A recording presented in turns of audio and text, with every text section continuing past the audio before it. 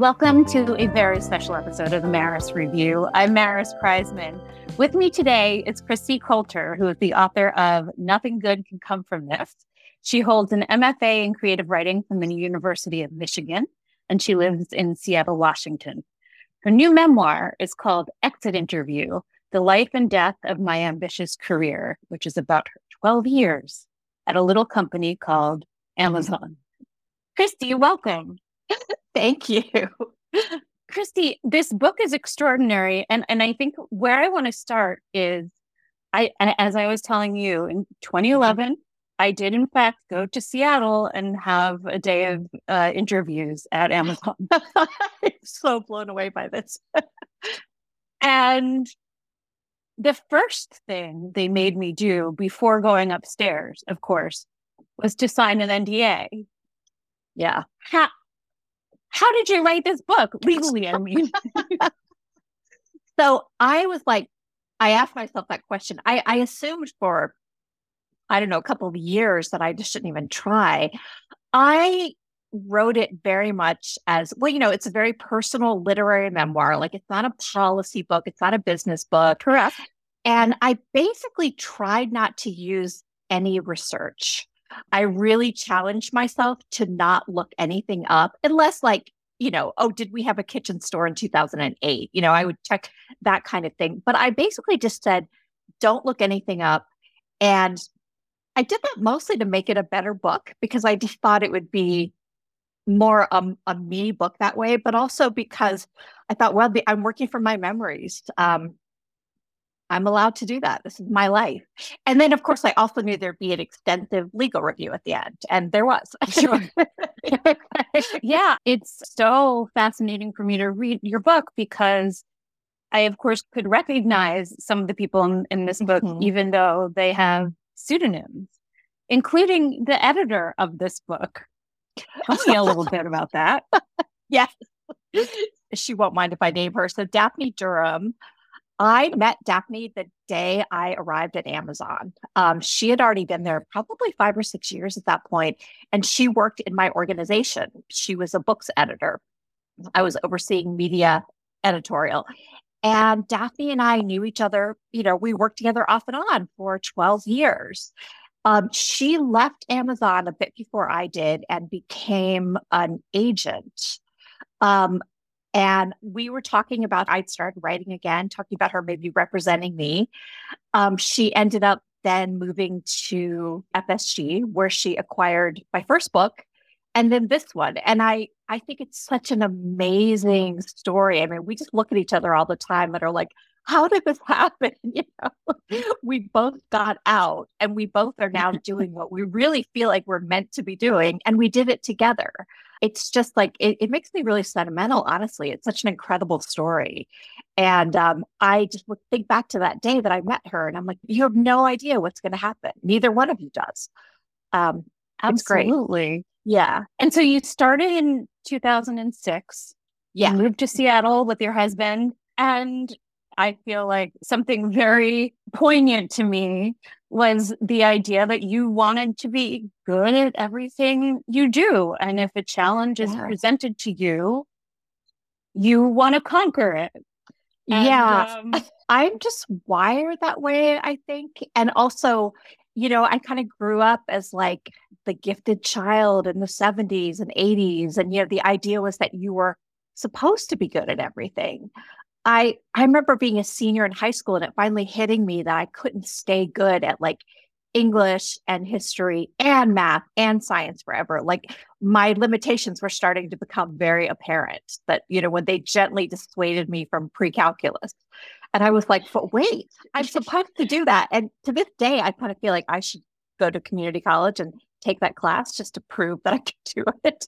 Amazon looks for those people. It's very good at finding those people who are not going to be beaten by anything, because that's very good for them to have those people working there. There are many times in your telling of your career there that you're asked to physically be superhuman. Yeah. Those are the standards. Yeah, in the leveling document, which is how they describe different roles, the level I was trying to get to, the words nearly superhuman are in there, which is, horrifying and was horrifying to me in the moment because I don't want to be superhuman. I mean, part of me does, I'd rather just be a good worker, good human. Good at what you do. Yeah, just good at what I do. One of the things that I had kept hearing about in my investigation of the Amazon publishing imprint, I guess, is people would say, okay, but could you work in, lawn care if that's where Amazon wanted to transfer you, and you ran the gamut. You pivoted and tell me about that, because it seems so disorienting, and yet there must be some skills that are really transferable, and then maybe others that aren't. I loved being able to pivot like that and being in a company that had the scope where I could. There are people, I mean, I have friends at Amazon who've been like a vendor manager their whole career, maybe in different departments, but that's just what they do. And now that Amazon has such specialized departments, like if you're a producer for Amazon Studios, you're probably not going to go and become a marketing manager for lawn and gardening, right? So that's your career. And I remember having to fight with people when I was working for APUB who said, well, what other jobs could they do here? And I would say, well, no, she's a romance books editor, and that's what she's going to do for us or somewhere else. But I found it exhilarating. I remember when I started working for APUB, I had a pretty big leadership position. And I knew enough about publishing to know that in the real world, nobody would hire a 41-year-old with no publishing experience to run a publishing imprint. And that just would not happen if you get in at 21 or you don't get in at all. And so it was really fun. And I actually think people underestimate how transferable their skills are. I think if you are a good critical thinker, you can communicate clearly, you're smart, and you understand how your company works, you've got a lot of what you need. And the rest of it is like vocabulary and contacts and things like that. And you've got to get those things. But, I went to work in grocery. We were making food. I was writing recipes. I'm not as good as somebody who's been doing it for a decade, but I was like, you could do it. So I always encourage when I talk to people about their careers, I'm like, don't underestimate like everything you could do. And that's so interesting to me because I identify so firmly as a book person that I did work at Barnes & Noble corporate for a while. And one of the merchandising leads went on to sell bottled water. And it pained me that these were interchangeable things. Yeah. There's people who really only want to sell the thing that they love. And there's people who just like to sell. I am more one of the people who just likes to sell. I want customers who want to find that bottle of water to be able to find it. And so I was sort of able to flex, and I get curious. I was like, well, I would think, what is the world of bottled water like? I'm fascinated by people's jobs, which is one reason I wrote this book. And I get really curious about like what we just bought. We just paint our dining room. And I was like, well, what is the world of paint like? Who names the colors? Who comes up with them? How do you mix them? And I just, I all but went and got myself a job at a paint shop just to find out. So that's just kind of how my brain worked. I want to live a lot of different lives, I think, maybe too many different lives. I think that's so admirable. Well, it's weird. Tell me a little bit about Amazon in 2006, because I feel like in 2023, I've spent so much time understanding the negatives. Yeah. And there are many. Yes. Oh, yes. Especially in the world of book publishing. But tell me about what it was like in 2006. Yeah, it's funny looking back. I came to Amazon from a company of about 200 people. So Amazon seemed overwhelmingly vast to me, but it was parts of 3 buildings in downtown Seattle. I think I want to say it was maybe like 5,000 people. So it seemed huge, but it was small enough that people would say, oh, Ted in recommendations. And you'd be like, oh yeah, it's Ted. I know him. It was basically just a retail company. It was already the most famous e-retailer on earth. But there was no Kindle, there was no, web services, there was no APUB, like all this stuff that would come later that would make it more than a place to shop did not exist or was secret. Yeah, I certainly didn't know about it. And we had offices in I think 3 or 4 other countries, but they were small. I mean, it was like a mom and pop shop compared to what it is now. When I arrived for my interview, the the way I knew I was at Amazon is there was a piece of printer paper with Amazon printed on it, taped to the door. I mean, that was the lobby side. And I was like, wow. Because even then I would have expected, you know, something a little more professional. I didn't realize that having no perks was such a big identity for Yeah. early Amazon. And current Amazon, really. I mean, the offices are much nicer now, the public spaces anyway, but it's basically a perk free workplace. I overheard a few years ago a guy at a coffee shop who was giving a pep talk to his startup employee. And he said, it's not Amazon. I can't give you like a gym and free haircuts and free food and daycare. And I was just like, oh my God, where does he think? It's not Google. Like none of that exists at Amazon. Um, And in fact, very austere. I was surprised to learn how, in fact, so much red tape at Amazon prevented things from moving quickly, Yeah. physically and Oh, yeah, otherwise. absolutely. When I first worked there, Jeff Wilkie, who was the senior VP at the time, I remember him saying, "This, there's going to come a time when we can't turn the ship around quickly. And right now we still can when we want to make a new decision, but we're going to get to that point." And I was like, oh, whatever, because we move so fast. And I definitely saw it happen. Within my tenure there, that the ship just didn't move fast anymore. There are times that's good because you don't always want to be making breakneck decisions. But yeah, lots of red tape as it grew up. And I don't know how you avoid that. I don't think you can stay that agile and be the largest company in the world. I mean, and it's just inevitable, I think, but it's kind of sad. It seems like from where I'm sitting, I have read all the articles. I read, you talk about a piece that Jodi Cantor wrote about Amazon in 2015. Yeah. But it still feels like so many of the inner workings and methodologies of Amazon are meant to be top secret. Yeah. Yeah. It's Tell not me, go ahead. no, you go. Okay. I was going to say it's not a company that really talks to the public. I, I think Amazon's been forced to start talking to the public in the last few years a lot more than it ever was before because the news has been so bad, just so bad. And they've not, in my opinion, done that very well. I've caught them lying in public. There was an article about stack ranking employees where you have to put X number into your bottom bucket and get rid of them. And they said, we have never stack ranked employees. I mean, I was in meetings where we stack ranked employees, at least You describe them times. in depth. Yeah.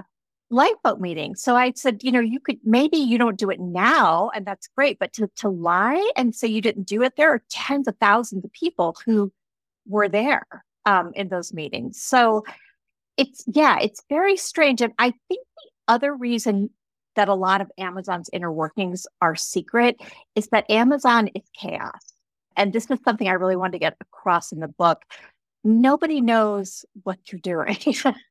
and it's a bunch of smart people kind of running around like chickens with their heads cut off, putting on a show in the barn. And so I think a lot of the inner workings are just like, oh God, we have to do this. We just had a new goal handed down. Well, let's figure it out.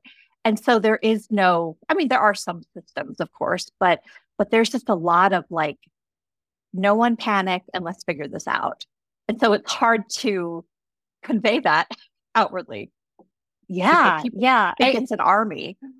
And one of the things that I feel like the lifeboat meetings get at, which is a big theme in your memoir, is kind of the way that Amazon values data above all else, but Mhm. also every data point is a human being Yeah, in yeah, those buckets.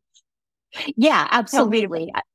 The data points at the lifeboat meetings where we had to say who's the worst, it was always fascinating because the way that we would talk about those human beings was always quite respectful. It was never just like, well, screw that guy, get him out of here.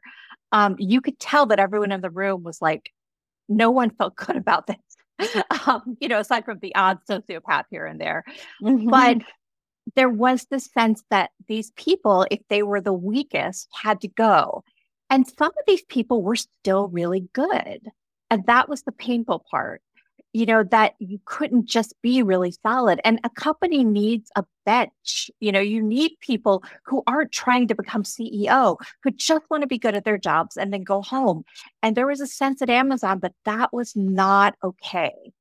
That you had to be striving and wanting to really grow. And every year you needed to get that much better. And at some point, I remember thinking, like, we're all going to get managed out at some point. If the hiring bar is that you're supposed to hire people who are better than half the people you already know at the company, and the bar gets higher every year, then everyone who works here is going to end up in that bottom bucket. I think it was chilling to realize that. I think Amazon is now seeing the limits of that because they're kind of running out of, well, they're literally running out of warehouse employees. This has been Yes. publicly reported that they're worried about it.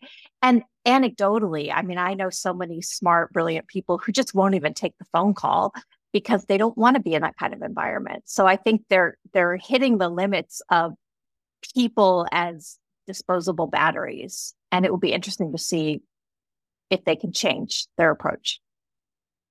Oh, yeah. Here's hoping. I mean, and so tell me a little bit about being an employee at Amazon while all of these news articles were breaking Yeah. and kind of being aware of the public sentiment around Amazon. Because I, of course, Yeah. I'm very vocal.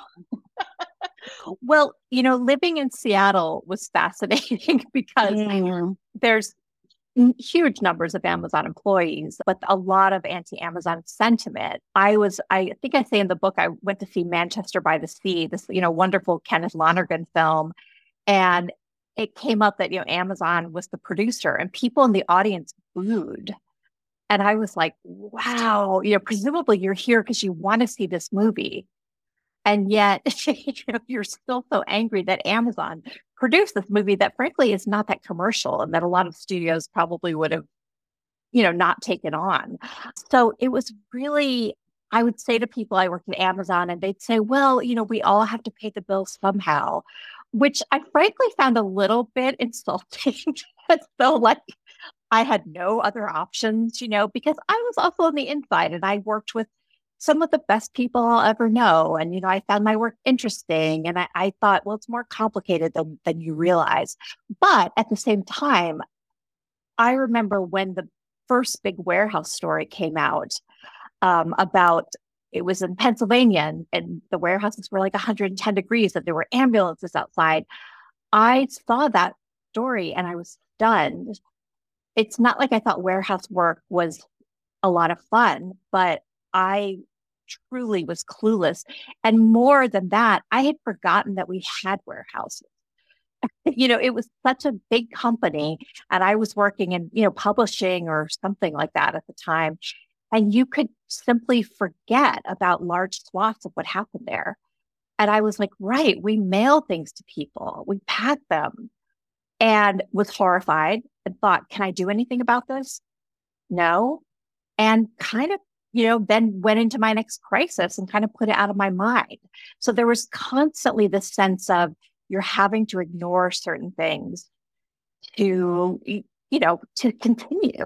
And I can't really, I mean, I can't defend that, except to say that a lot of us do that in our careers. You don't love everything your company does, but it was uncomfortable. And I still am capable of getting a little defensive about Amazon, um, just because coming from the inside and knowing the people.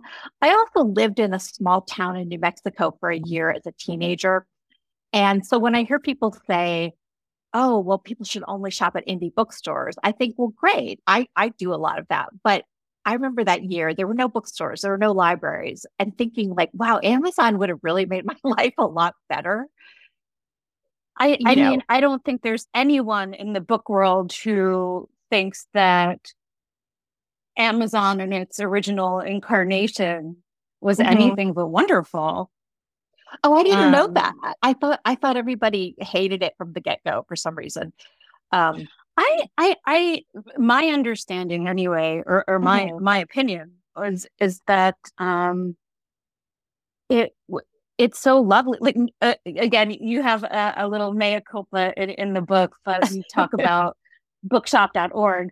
Before bookshop.org, there was really only one way to get books sent to you. And if you live in a book desert, then Amazon really, really changed the entire game.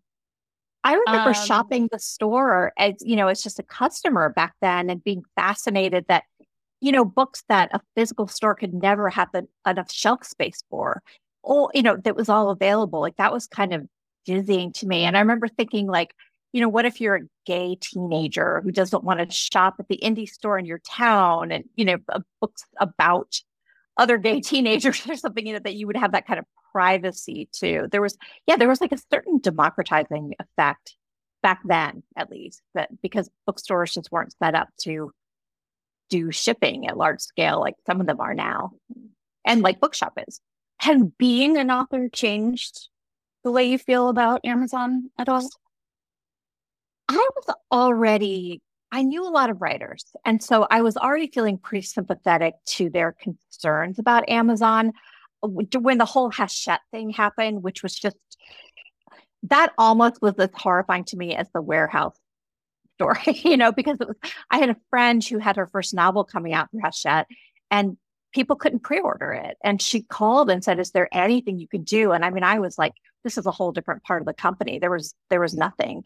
And I just felt so awful. It felt like that was the first time Amazon was really directly taking authors as collateral damage. Just openly being like, well, these people who've been working for years and don't make a lot of money and they could use this, we're going to hurt them on purpose. So I'm very aware of it from that point of view. Other than that, I mean, honestly, I think of it as a channel to sell books like any other. I'm happy that they're selling it. these fantasies that they might not. And then my agent was like, well, that would be the best publicity you'd ever get. And I said, well, absolutely. I wish that for you. Right. Exactly. She was like, New York Times cover story. And I was like, well, okay, that's true. But yeah, I just think of it as kind of a utility now.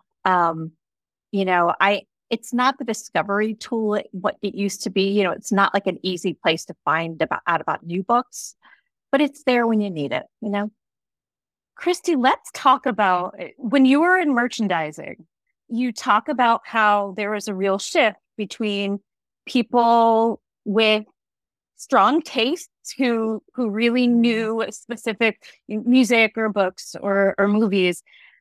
And that was slowly replaced by co-op. And the co-op team then sort of dictated the terms of what the merchandising would be.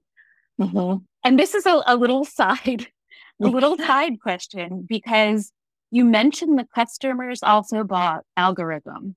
Mm-hmm. Mm-hmm. And back then, it was the one algorithm that fully and consistently worked for me all the time. Yes, me too. Me too. I discovered so many books that way. The thing about algorithms, people hate them, but they're really precise. We had a test once where in the movie department, the Criterion Collection was running a promotion. And if we had just run that promotion and shown it to all customers, it would have been a failure, because most people don't care about those movies. But we just targeted it at people who had bought Criterion discs and other certain kinds of art films.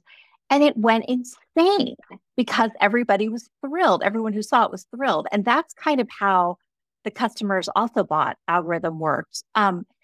I would find these little books I'd never heard of. Now I find that it's other new literary fiction. So if I look up a book, like when my Oh, book it's comes not out, the same at all.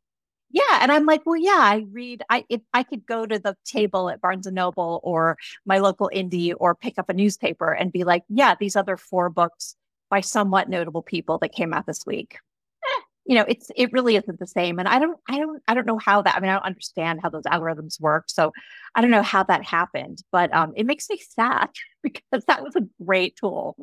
For me, it was a great tool for recommending books because when people would say, I loved this, I could look at on Amazon and just even just with my knowledge, knowing what the Right. results were, but having them right in front of me. And yes, Yeah. I still think that is the one algorithm Yeah. that has Yeah. helped me. And then of course, and we don't have much time left, but I do want to get into this a little bit, is that there aren't many women in Amazon. There never were. It's No, clearly no. not a priority. It really isn't. At entry level incorporated, it's about 50-50. And then it's just like a reverse funnel. I mean, as you go up the ladder, and I was sort of an upper middle management, it was about 25% at my level. And then at the time, I think there were no women who reported directly to Jeff Bezos for most of that time. Or maybe there would be one occasionally out of, 15 people. And it it's a strange place. It's not overtly hostile to women in the way that some tech companies have been reported to be. There are no like hot tub parties because there's no hot tub. um, I never experienced sexual harassment. It's actually the most asexual environment I've ever experienced, almost to a degree that feels unhealthy. Like there's no cute workplace crushes or anything. Maybe other people have them. But it is you just gradually start to realize you're an alien. And they are so tied to this idea of meritocracy that which is basically meant to reproduce the status quo, because like attracts like. So all these white guys um, just happen to think that other white guys are the very best. And most of them, I think, truly believe that they are egalitarian. They're not trying to exclude women and people of color. They just are like, well, they'd rise to the top if they were that good. And it's really crazy making. It drove me insane trying to be that one exceptional woman who would really rise to the top. And it's funny the way I say that. I mean, I did. I was rising to the top, but not the top I thought I should be at. There's always that one more place you want to be. And not to spoil anything, Kristi, but like, yeah, you never got an actual promotion no, the entire time. no, I never got promoted. I was the kind of girl who 12 years. 12 years. I mean, I was the kind of girl who got promoted, every year and a half in other jobs, like clockwork. And I could not get promoted to save my life at Amazon. Like this is the hardest promotion in the company to get where I was trying to get to. But and this is the theme in the book, like every time I would have that conversation, there'd be some different reason. And like, I think Amazon does a bad job of that overall, but I think they especially do a bad job where people who don't fit the mold are concerned. And, I had a weird career path too. Like my best friend became a director, which is what I wanted to be by taking the classic path that got you to director. And she sold software for a while. And she was like, yeah, I don't give I don't know if I can curse, but I don't care about software, but I'll do it. And it worked. I didn't want to do that. But I left. I thought of this memoir for the first 2 years I worked on it as a memoir of failure because I felt like such a failure when I left. And I think I had to have a lot of therapy to get past that. I really did. I thought this is a book about a woman who failed. And that is so upsetting, but also a little comforting in that we as readers can surely see that you were kicking ass and it just it doesn't matter at some point. It really doesn't. And Amazon is built on the idea that you should never really think you're kicking ass. I mean, I had bosses who were wonderful and who praised me and complimented me, but the organism that is Amazon, and that is really how I think of it, almost as an organism more than an organization at this point, was really built on you living in a certain amount of fear and thinking you weren't doing enough and that you really better step it up. So I mean, people ask me why I didn't leave, and I tell them that I literally thought I was unemployable for years at a time. I thought, well, nobody's going to hire me. I'm terrible. And my husband was like, you're succeeding at like the most brutal place we know. You're like a Green Beret. And I would just think, no, no, no, no. Nobody else is going to give me a job. So I thought like it's Amazon or nothing. I truly believe that I was what washed up. Form of gaslighting. It's crazy. Yeah. For an entire company that is now an organism, what a scary, degrading way to feel. Yeah, it is. It is. And I think the leaders feel that way too. I mean, it's everybody. Yeah. Before we go, Kristi, are there any books you would like to recommend that perhaps listeners could buy at bookshop.org? So there's a recent book I just read by Tim Murphy called Speech Team that I just loved. It's about like this group of Gen Xers who were on speech team in high school together, who are reuniting to get some answers after something bad happens to one of them. And I just found it really charming and full of heart. I'm a sucker for this kind of thing. Anything about like smart high schoolers, I just go nuts for. It reminded me of The Interestings, which is one of my favorite books of the last decade. And I think people would just really, really enjoy it. My most read book of all time is probably Laurie Colwin's Happy All the Time. I read it every few years. My aim in life is to write a book that she would have approved of. My next book is like a rom-com in the Laurie Colwin mold, and I just want to please her. Like I want to get to wherever we're going after life and have her be like, "Oh, it's pretty good, kid." So I always recommend that to people. And then I guess the book that a lot of people haven't read is Shirley Hazard's The Transit of Venus. I always recommend that to people who like books that are epic but condensed. So much happens in one little page. It's wild. It's insane. It's her and then also Alice Adams, who I think has been coming back into fashion a little bit. I reread Alice Adams' Superior Women at a residency last year. The way she manipulates and condenses time is insane. Like I was like, I don't understand what you're doing. And I'm reading more of her because I want to understand that. And the two of them, I think they're not super fashionable to read, but they are just insanely good. So everyone should read them because they are that good. I love it. I love a personalized book recommendation. Yes, exactly. Not algorithmic. Exit Interview by Kristi Coulter is out now. Kristi, thank you so much. Thank you so much. This was actually a huge thrill for me. Thank you for listening to the Maris Review, and check the show notes for the books we discussed on here today.